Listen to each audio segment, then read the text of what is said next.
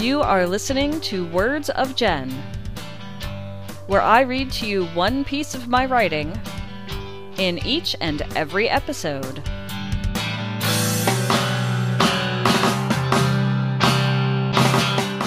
This is Jen, and you are listening to Words of Jen, episode number 26. This one is being recorded on November 26th, 2017 as part of NaPodPoMo. In this episode, I'm going to read to you a piece of writing that I originally wrote in 2003 and that has never been on the internet before now. This is part of a book I was trying to write way back in 2003 about my early childhood. But I quickly gave it up after realizing I did not have very many lighthearted stories to share. And so the little bit of writing that I did on the book sat around from 2003 until now. And I felt the need to edit this one because my writing in 2003 was not as good as it is today, which is a good sign. I mean, you're supposed to improve, but oh my, was it a terribly written piece before. But the main idea I thought was at least somewhat entertaining. So here we go. This piece is called Run Upstairs with Plates. I realized that my mom was not the world's greatest cook when I was in kindergarten. 5-year-old me knew something was wrong with the way my mom prepared food. What I didn't understand at the time was that this was not normal. Some of the problem was beyond my mom's control. She was blind in one eye and had limited sight in the other. This made it harder for her to figure out when food had gone bad or when it started burning. She was also easily distracted by nature and had 4 little kids to take care of. My mother was lucky that my grandmother, my father's mother, lived with us and would help us with childcare. That being said, things would happen in my mother's kitchen that I'd never heard of happening anywhere else. I was in 1st grade when I realized that my family was strange. The teacher was doing a lesson on fire safety. She started with a story about what firemen do. The story included examples of what to do if there was a fire at your house. After the story was over, my teacher asked the students some questions. She was trying to assess if her students understood the main points of what she was trying to teach them. I remember my teacher asked a question. What do you do when you hear the smoke alarm in your house go off? I knew the answer to this one, so I raised my hand. My teacher called on me. You run upstairs with plates. My teacher blinked at my unexpected answer. She asked another 1st grader the same question and got a more appropriate answer. At the end of the school day, my mom came to pick me up. My teacher decided to have a talk with her. My teacher explained to my mom that the class had a lesson on fire safety that day. I remember my teacher quickly reviewing the lesson and my mom nodding her head.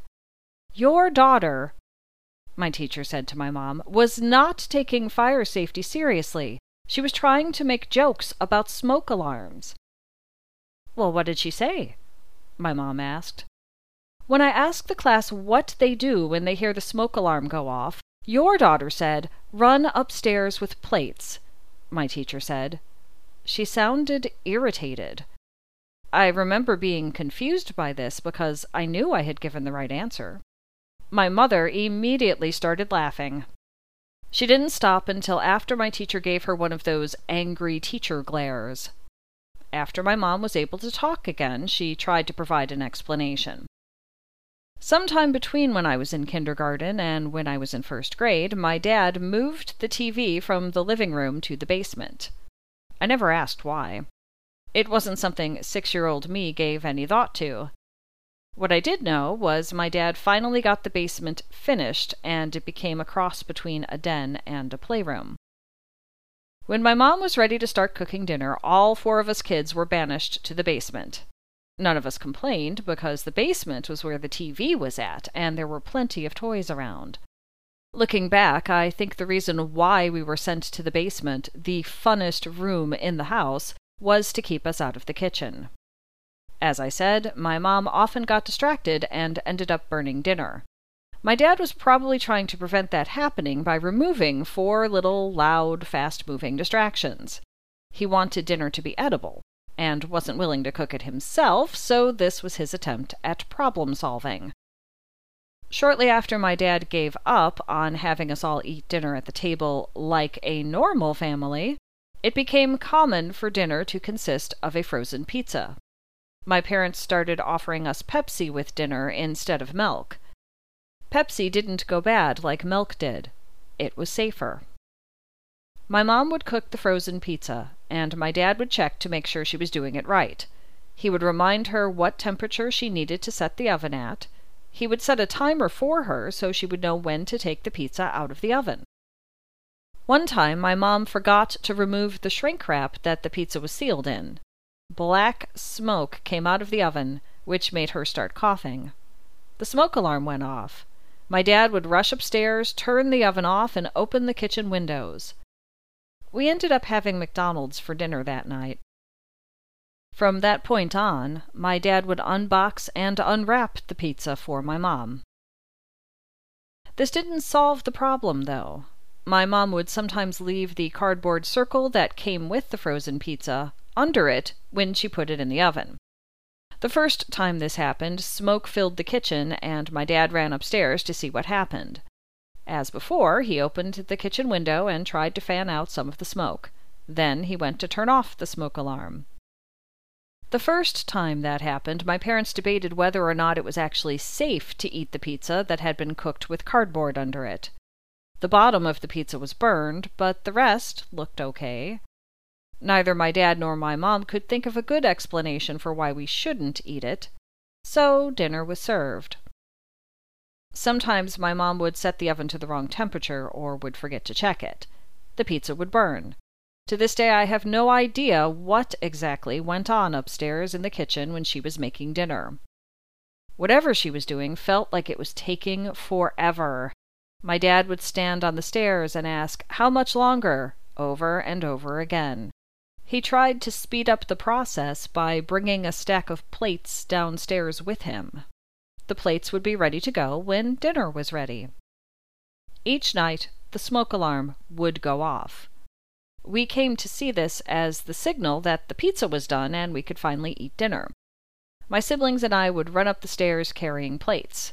My dad would open the kitchen window and try to fan some smoke out before turning the smoke alarm off.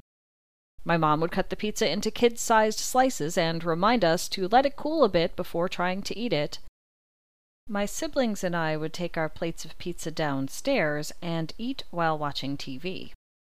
My dad would eventually join us after filling his own plate with pizza. My mom was always the last to join us for dinner.